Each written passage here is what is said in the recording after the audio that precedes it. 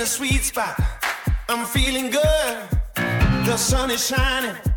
I knew it would. The world's a playground. I'm in the clouds. Let me show you what it's all about. Check it out. Varje vecka tar vi tempen på vad som händer inom den digitala världen. Med vår omvärldsbevakning ser vi till att du enkelt håller dig uppdaterad. Vi pratar om veckans snackis, update och spaning. Det handlar om allt från nya uppdateringar och funktioner till vad det snackas om på sociala medier. Vi spånar även om vad som kommer ske framöver i den digitala världen. Häng med på veckans digitala check. Let me show you what it's all about. Check it out. I'm gonna light it up. Välkomna till avsnitt 22 utav veckans digitala check. Och jag är fortfarande ersättare för Johanna och tycker att det var väldigt roligt förra avsnittet. Jag har fått lite kommentarer om det och det känns ju väldigt bra. Ja, jag tycker också att det var superkul. Ja. Också att podda med dig. Ja, men verkligen. Det är samma säger jag om dig, Helena. Det som har hänt nu för oss är ju faktiskt att vi den 1 november fick 3 stycken nya medarbetare. Det tycker jag är fantastiskt roligt. Det är det. Det känns spännande, pirrigt ska jag säga. Det är ju 3 helt nya personer som vi faktiskt inte känner. Nej. Nu har vi börjat lära känna varandra och det i sig tycker jag känns väldigt utvecklande också. Ja, men jag ser verkligen fram emot vad det här kommer ge ja.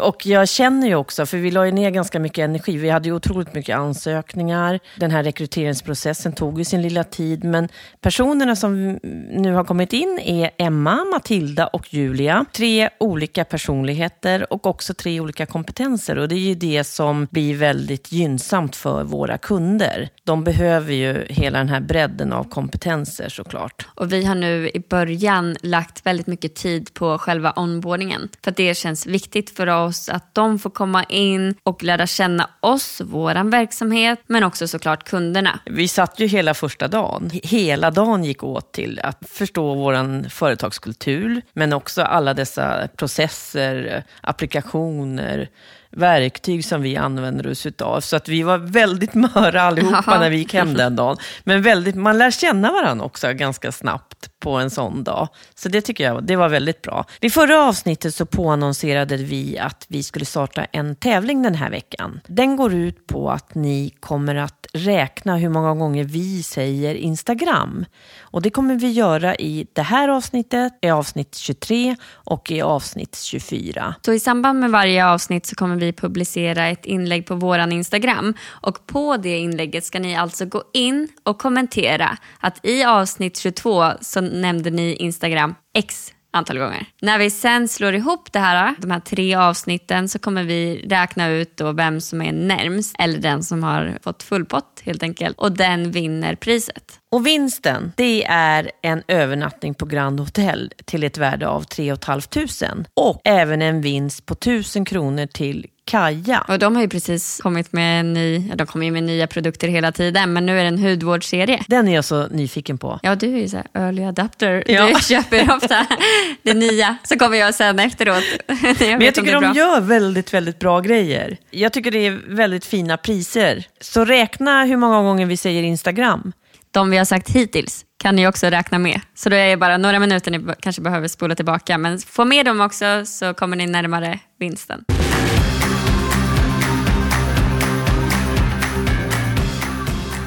Innan det så kommer vi prata om veckans digitala check helt enkelt. Där vi den här veckan har en snackis, en update och en spaning. Ja, herregud vad bra. Förra veckan det var så långt.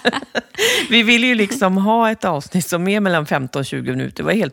Det var omöjligt förra veckan. Så den här veckan håller vi tiden. Det gör vi. Och så att vi hoppar rakt in på snackisen som faktiskt återigen är ett ganska tungt ämne. Både tungt och viktigt. Tungt på grund av att det är helt otroligt att det överhuvudtaget behöver vara en fråga, detta med förlossningsvården. Det är så att Region Stockholms förlossningsvård befinner sig i kris som inte kan ha undgått någon. Barnmorskor från Flera av regionens sjukhus säger upp sig för att det är en ohållbar arbetsmiljö. Säger upp sig också i direktsändning.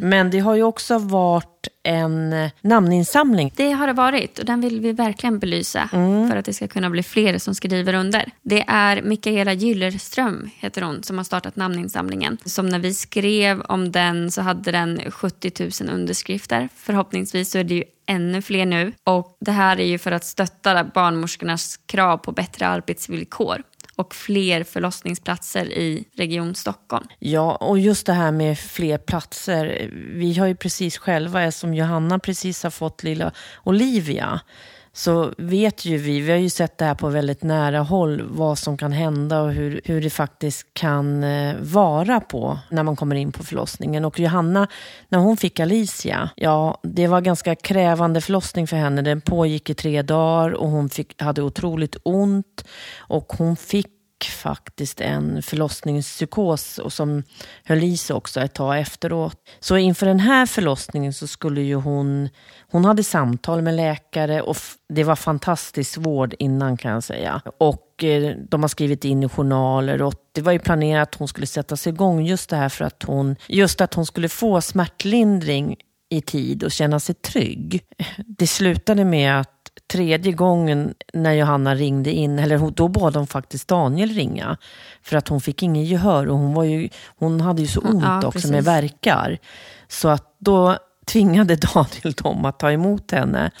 När de kommer in till BB så är det bara 1 timme kvar. Så hade hon varit hemma 1 timme till, då hade hon fött hemma. Och hon hann inte med någon smärtlindring. Och barnmorskorna tyckte inte heller, de lyssnade inte på henne. Och hon såg ju Johanna att det var ju för mycket, de är ju underbemannade. De hinner liksom inte med, de hinner inte stanna upp. Därför vill vi ju än en gång belysa den här namninsamlingen som finns just nu. Och också trycka igen på, för det handlar ju om att det är en snackis. Det är därför vi också lyfter det här. För att genom sociala medier så kan man nå så många fler. Så hon som har startat den namninsamlingen, hennes Instagramkonto i sig är ju ett mindre konto. Hon har ändå lyckats få 14 000 gilla-markeringar och över 700 kommentarer. Stor skillnad mot hennes andra inlägg. Och det här visar ju att det är ett ämne som faktiskt, det berör ju jättemånga. Verkligen. Så vi har skrivit under och vi uppmanar er alla att göra det. För er moster, faster, syster och alla era kvinnor. Vänner, alla kvinnor. Sen är det också en demonstration. Det är den 16 november mellan 12 och 1 utanför landstingshuset. Och det är för att förändra förlossningsvården till det bättre.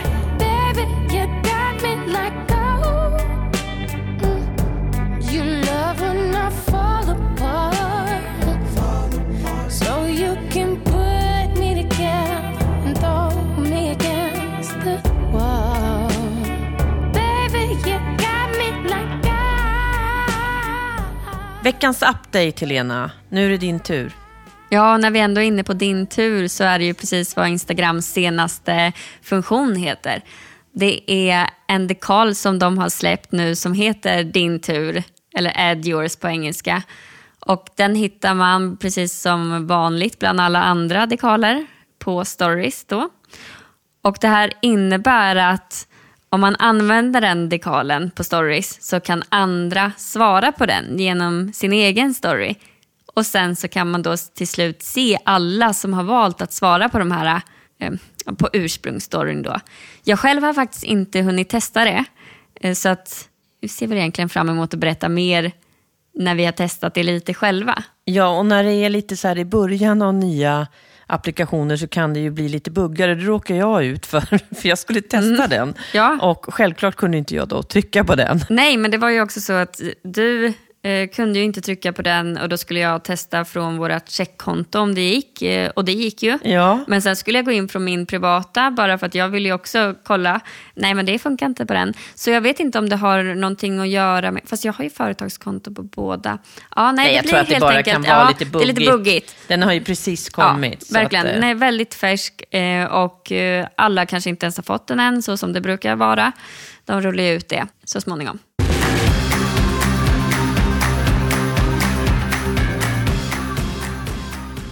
Veckans spaning, Helena, det får du uttala för att du skrattar alltid åt mig när jag ska pröva. Förlåt, bara för det kommer det säkert inte gå bra när jag ska säga det. Men det handlar om employee advocacy. Vi brukar ju prata väldigt mycket om employee branding, för det ligger oss väldigt varmt om hjärtat. Och det här är ju en stor del av det. Absolut, och det här är ju någonting som vi har jobbat med våra kunder i massor av år nu. Det handlar om vikten av medarbetarnas engagemang på sociala medier. Det har ju precis släppts en rapport som handlar om just det här. Hur viktigt det faktiskt är att få medarbetarnas engagemang. Men jag kan ju också nämna svenskarna och internet. För om vi tittar på det så har det faktiskt fram tills nu under 2021 så är det 94% av befolkningen som använder internet. Varav 90% gör det dagligen. Så om man har det som lite grund i den här spaningen. Ja, men för så är det ju. Vi har ju våra mobiler, vi använder dem väldigt frekvent. Nu jobbar ju vi med sociala medier, men det gäller ju alla. Man har ju konton, antingen på Facebook, på LinkedIn eller på Instagram. Och det här som vi pratar om nu är ju alltså... Jag tänker tillbaka på när vi startade Check.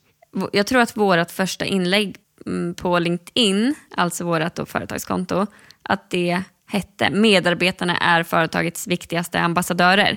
Det är någonting som vi verkligen har pratat om hur mycket som helst. Ja, genom alla år. Och det är ju det. Det är de som är företaget.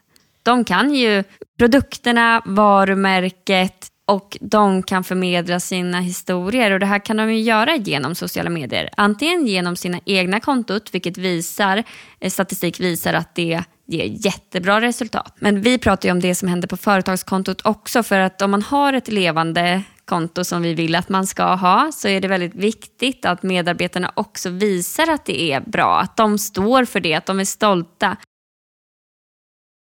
Det är klart att jag blir tryggare om jag ser att medarbetarna på ett företag gillar företagets tjänster och produkter. För det visar ju också att företaget har värderingar som gör att man faktiskt gör det. Och det skapar trygghet hos mig i alla fall. Det tror jag gör hos de flesta. Så just det här att jobba med medarbetarna som ambassadörer. Det finns ju otroligt mycket siffror, Helena. 74% ökad exponering i sociala medier om medarbetarna liksom lägger ut eller gillar eller delar eller skriver kommentarer. Det kan ge 67% ökad trafik på webbplatsen beroende på hur man självklart riktar saker och ting också.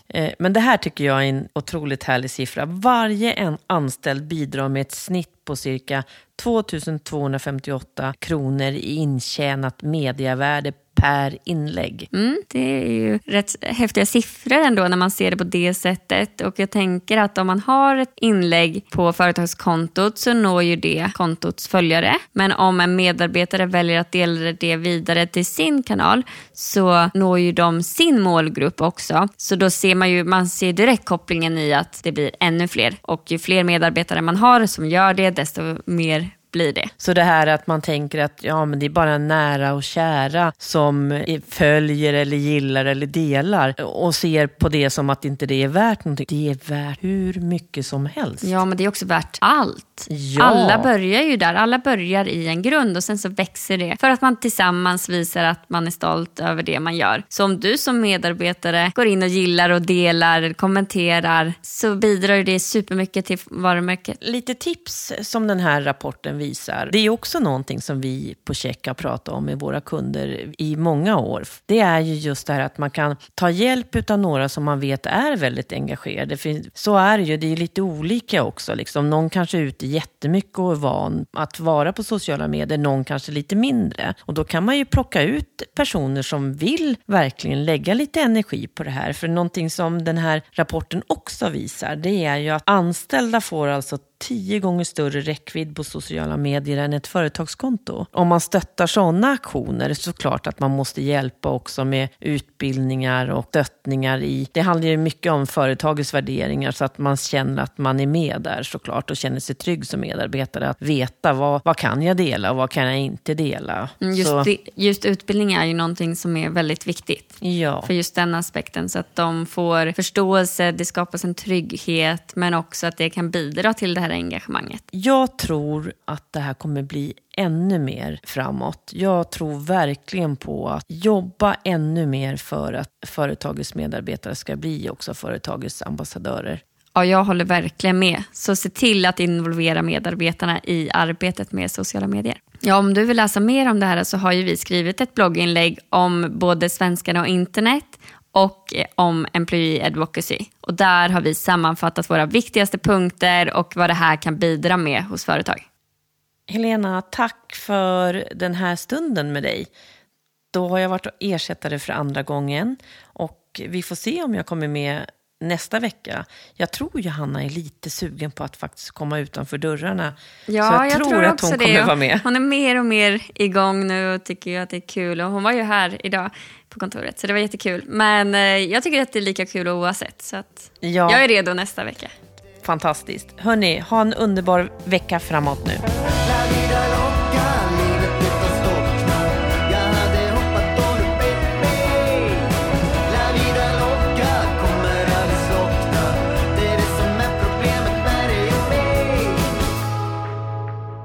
Du har glömt hur det var, du har blivit van vid att allt är sådär.